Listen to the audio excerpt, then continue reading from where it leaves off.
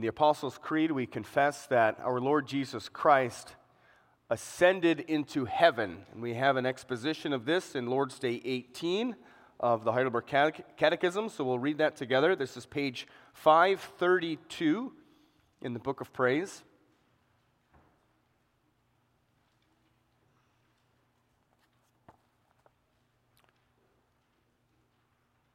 What do you confess when you say, He ascended into heaven? That Christ, before the eyes of His disciples, was taken up from the earth into heaven, and that He is there for our benefit until He comes again to judge the living and the dead. Is Christ then not with us until the end of the world as He has promised us? Christ is true man and true God. With respect to His human nature, He is no longer on earth. But with respect to His divinity, majesty, grace, and spirit, He is never absent from us. But are the two natures in Christ not separated from each other if His human nature is not present wherever His divinity is? Not at all, for His divinity has no limits and is present everywhere. So it must follow that His divinity is indeed beyond the human nature which He has taken on, and nevertheless is within this human nature and remains personally united with it. How does Christ's ascension into heaven benefit us? First, He is our advocate in heaven before His Father. Second, we have our flesh in heaven as a sure pledge that He, our head, will also take us, His members, up to Himself. And third, He sends us His Spirit as a counterpledge, by whose power we seek the things that are above, where Christ is, seated at the right hand of God, and not the things that are on earth. So far, our reading from this confession of the church. After the sermon, we'll respond to the proclamation of the gospel by singing hymn 38, stanzas 1, 2, 3, and 4.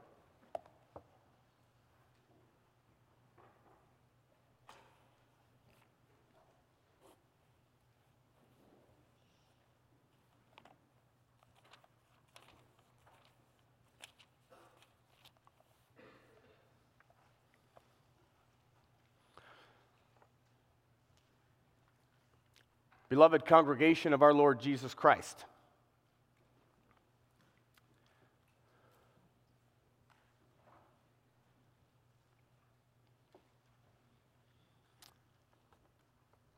at the end of the Gospel of Luke, he records this great event for us, and then he records it again at the very beginning of Acts. That at the end of Jesus' earthly ministry, while His disciples were with Him, surrounding Him, He was taken up from them, from earth, into heaven. And we have this mentioned, spoken about in many other places in the New Testament, this bare fact that Jesus ascended into heaven and that He took His place at the right hand of God the Father. And this is something that we have to be reminded of all the time, I think especially for the children among us, that Jesus, yes, in His body, He ascended into heaven, He departed from earth and took His place in heaven. He ascended completely into heaven, and this is not a loss for us.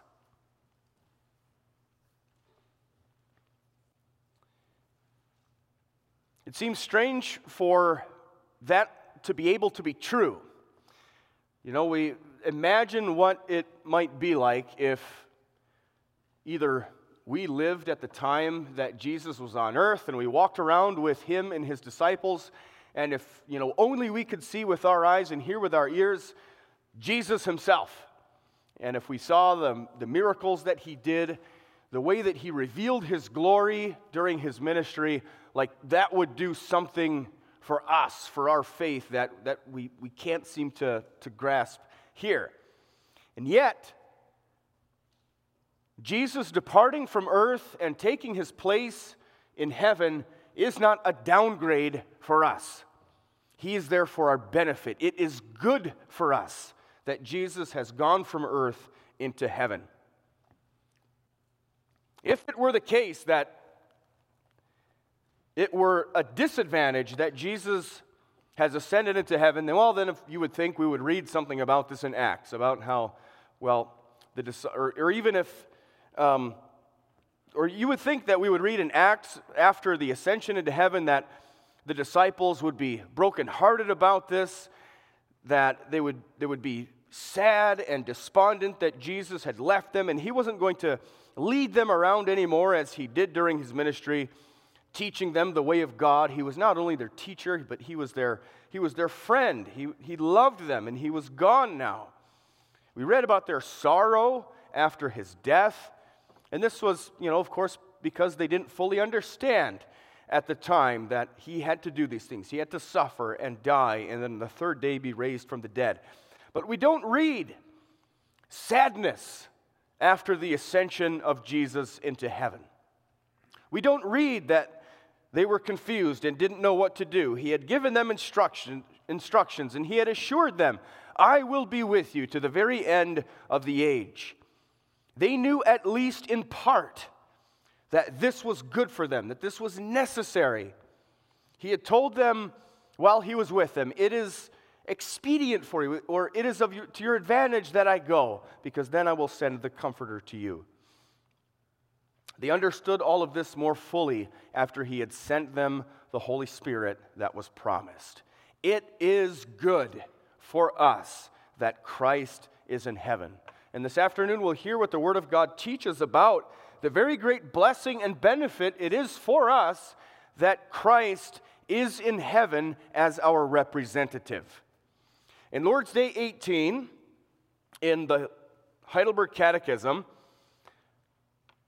in question and answer 46, it is put very simply about what we believe. We confess that Christ ascended into heaven. We have the bare fact of it here, question and answer 46. What do we confess when we say this? We believe that Christ, before the eyes of his disciples, was taken up from earth into heaven. Not embellished at all. This is just the bare fact. And then the next line, and that he is there for our benefit. So how is that? How does it benefit us that Jesus is in heaven? I want to skip in the catechism from question and answer 46 to the last one that's in Lord's Day 18, question and answer 49. As we see in the first part there, it's a benefit for us. Why? Number one, he is our advocate in heaven before his Father. And then because of Christ, his Father is our Father. So he is an advocate. He is our advocate in heaven before his and our Father. We have to understand what an advocate is, right? An advocate maybe is an unfamiliar word, especially to the kids that are here. So what is an advocate, and what does an advocate do? Well, a lawyer is one kind of advocate. A lawyer is someone who, if there is, let's say, someone who is wronged, if you have been wronged by someone and you have to go to a judge, you have to go to the courts in order to, let's say if something was stolen from you or your property was damaged or something like that, then you have to go and appear before a judge, and an argument has to be made about how you were wronged and how restoration has to be made.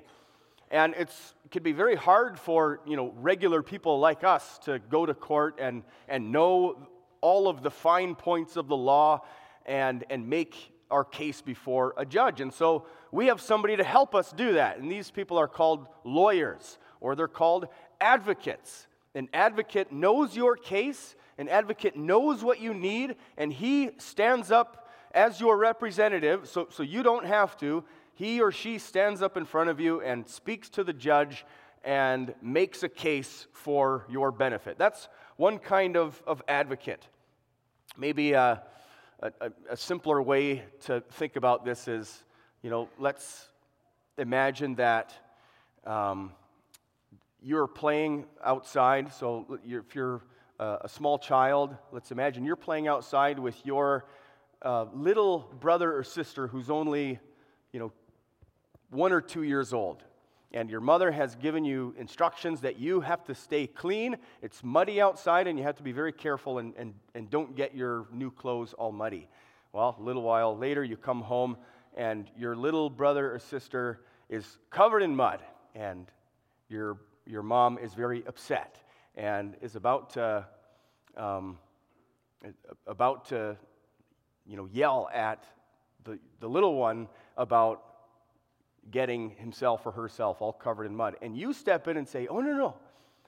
It's not his fault. It's not her fault. We were playing there by the sidewalk, and a truck came by and ran through this mud puddle, and it splashed all over the place and splashed all over your little brother or sister." So you stood in front of your little brother or your little sister, and you made the case that he or she was not at fault, and you appeased your mom and turned away her fierce anger. You were an advocate. You were an advocate for your little brother or your sister.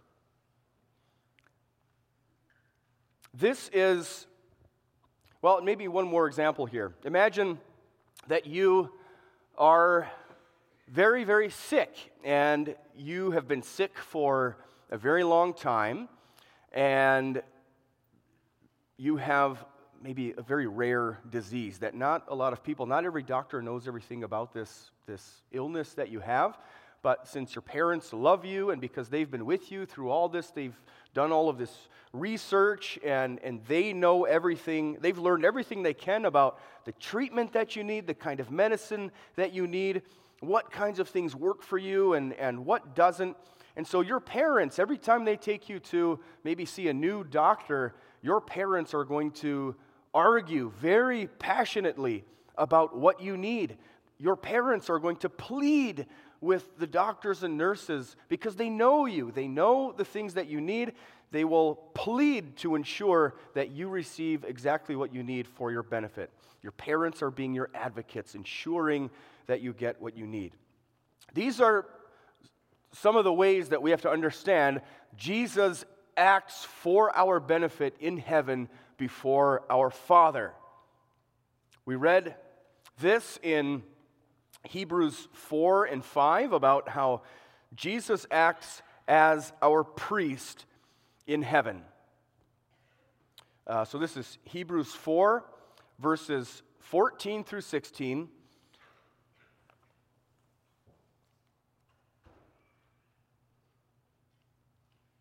Since then we have a great high priest who has passed through the heavens, Jesus, so Jesus is our priest.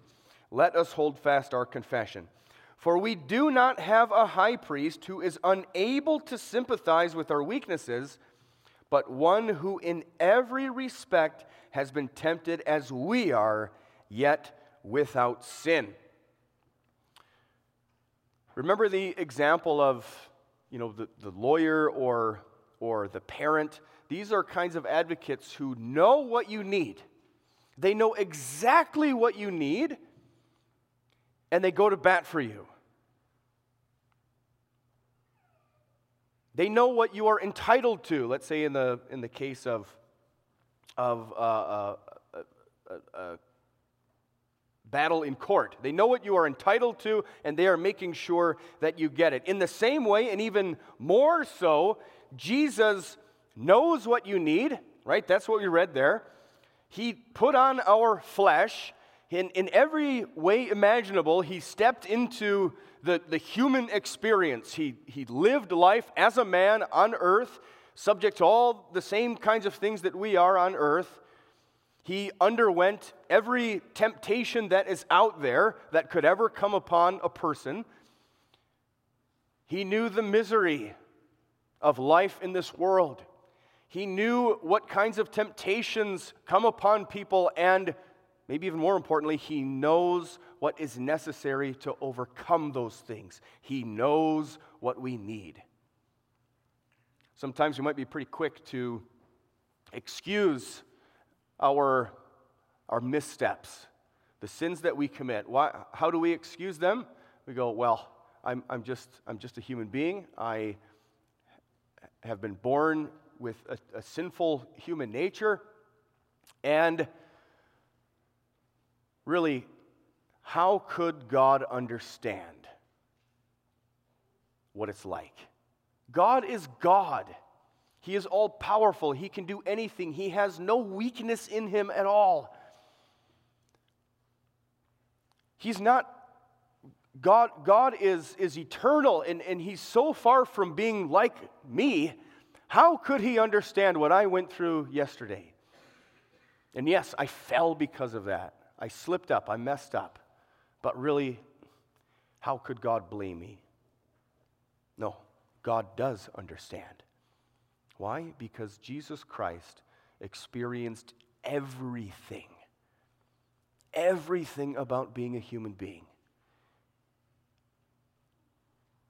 And he conducted himself perfectly. He knows what it takes. He knows what we need. And he stands in front of our Father and he says, this is what they need. They belong to me. Father, give it to them.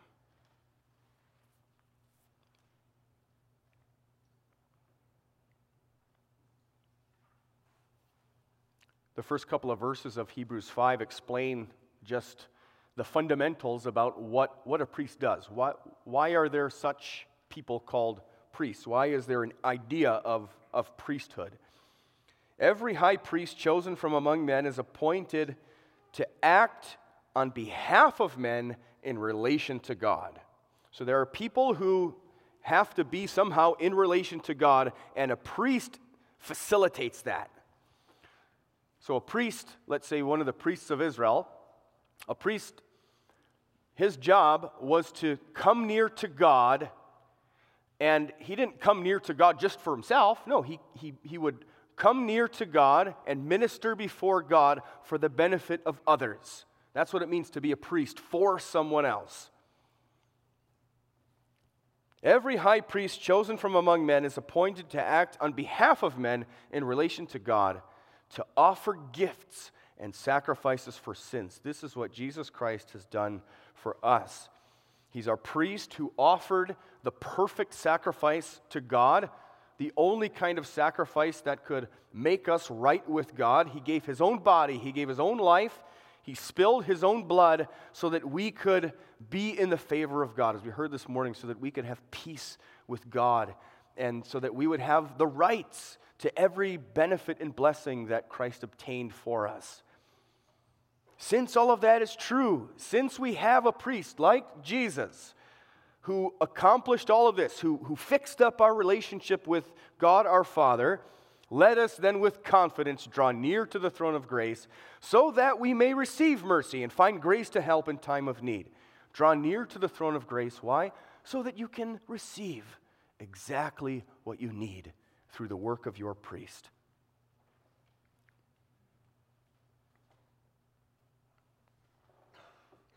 Since you are someone who has been justified, since you are someone who now enjoys the wonderful status of having peace with God, you now have access to God's throne of grace. We must be people of prayer. People who go to God and ask him for the things that we need. That's why Jesus is there. To affix his own name to our prayers. To polish up our prayers, perfect them, and deliver them to our Father with his name signed on them. That's why we say that at the end of prayers. Sometimes we say, we pray all these things, we lay all of these things before you in Jesus' name. We understand what that means? It means that when we pray, when we send up a prayer to God, our Father, then before it gets to him, Jesus takes that prayer and signs his own name on it, and it becomes his prayer. It's his prayer given to the Father for our benefit.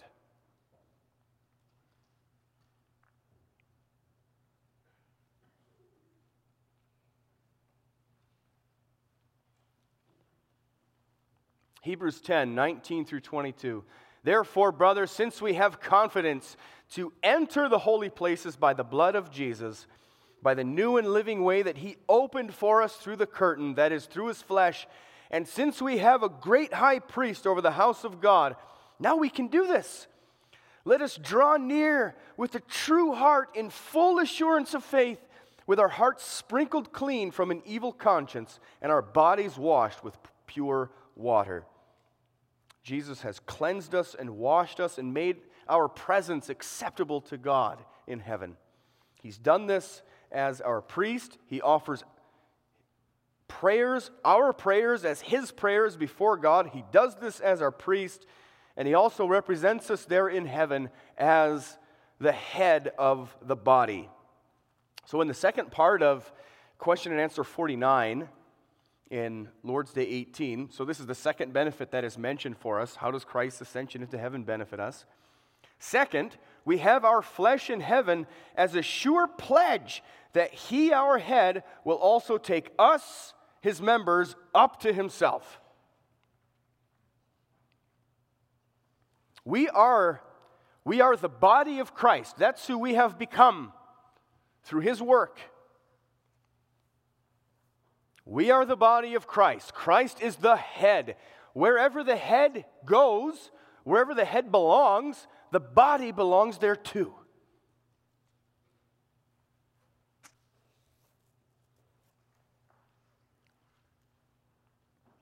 So this is a comfort and an assurance for us to understand what Christ has gone through, what he has accomplished, and what status he now enjoys. The Son of God took our sins upon himself. He became sin itself for us. He suffered, he shed his blood, he was cursed by God because of our sins, and he was successful in all this. He finished paying for our sins. That was proven by the resurrection from the dead. And he was then accepted into the most holy place of God. So the sacrifice was finished. It was done successfully.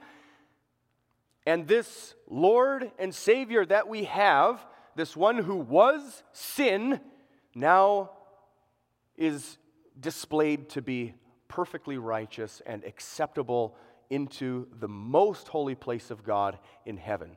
Not the copy of it in the temple or the tabernacle, the real most holy place of God.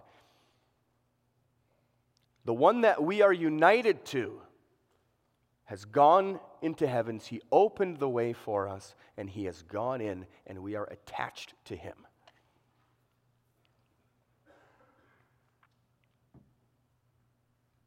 He enters into that most holy place with every single one of our names written on him. There's this beautiful picture of all this that God gave like 1,500 years before all of that. So back in the wilderness, in Exodus 28, I want to turn there a moment and just read a little part from there about the priest going into the most holy place of God, going into the presence of God. And this is a description of part of the high priest's clothing. So Exodus chapter 28, I'm going to read verses 9 through 13.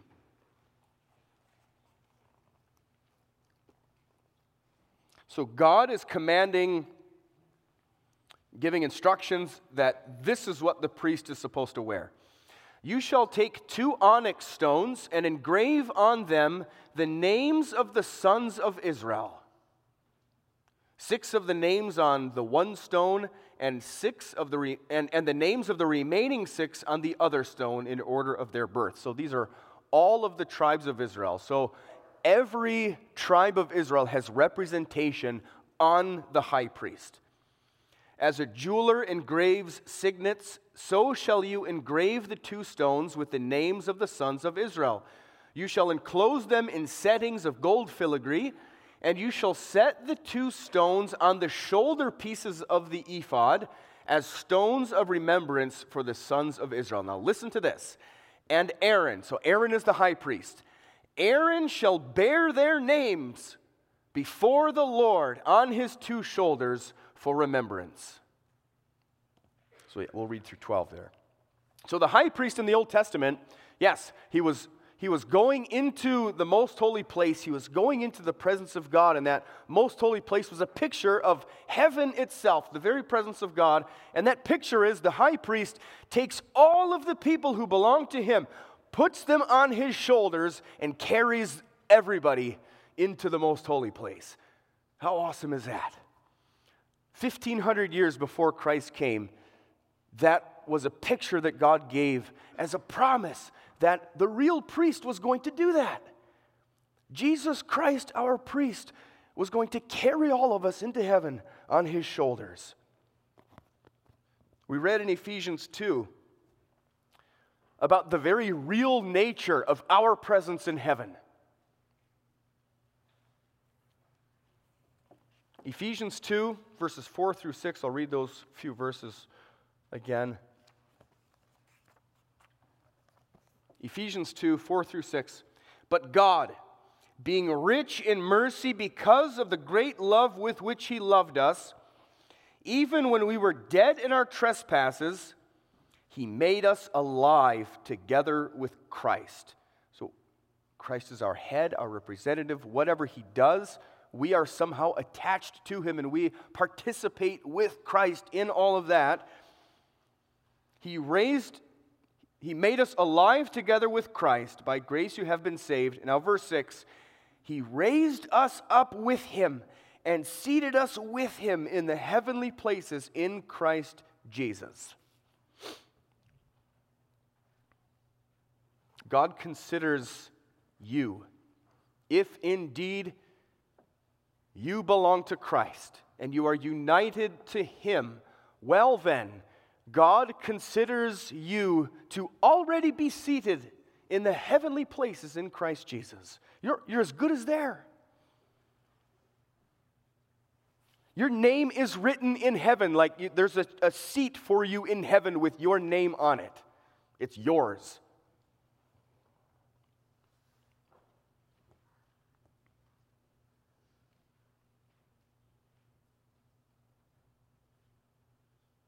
What an assurance that is. And what confidence that gives us to live and walk accordingly now. You walk out of this place and you think, what does God think about me today? Your name is written in heaven. You are already seated in the heavenly places in Christ Jesus.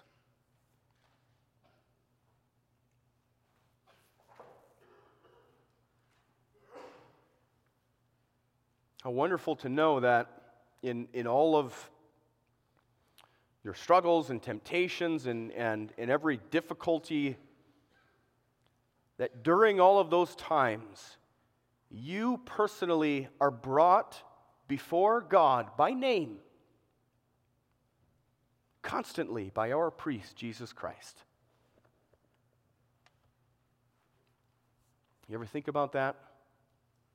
You're going about your stuff in life, and at any given moment, to think, right now, at this very moment, Jesus is in heaven talking about me to the Father and saying, oh, this one that belongs to me is about to go through something pretty difficult. Father, give this one what he or she needs. When you're about to face temptation, Jesus, who is your flesh, your priest, who knows what you need, exactly what you need, he stands before the Father and pleads for you to receive it.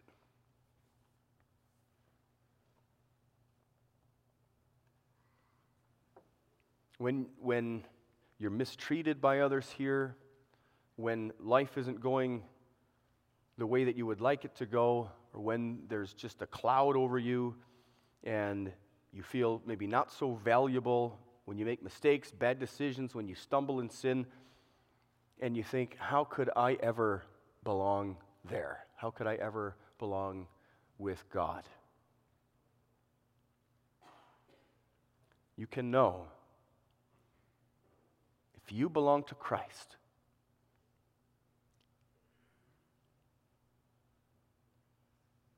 if you believe in Him, your sins are washed away, and God considers that your name is already there, that you are seated in the heavenly places with the Lord, and God, your Father, will preserve you as you make your way there.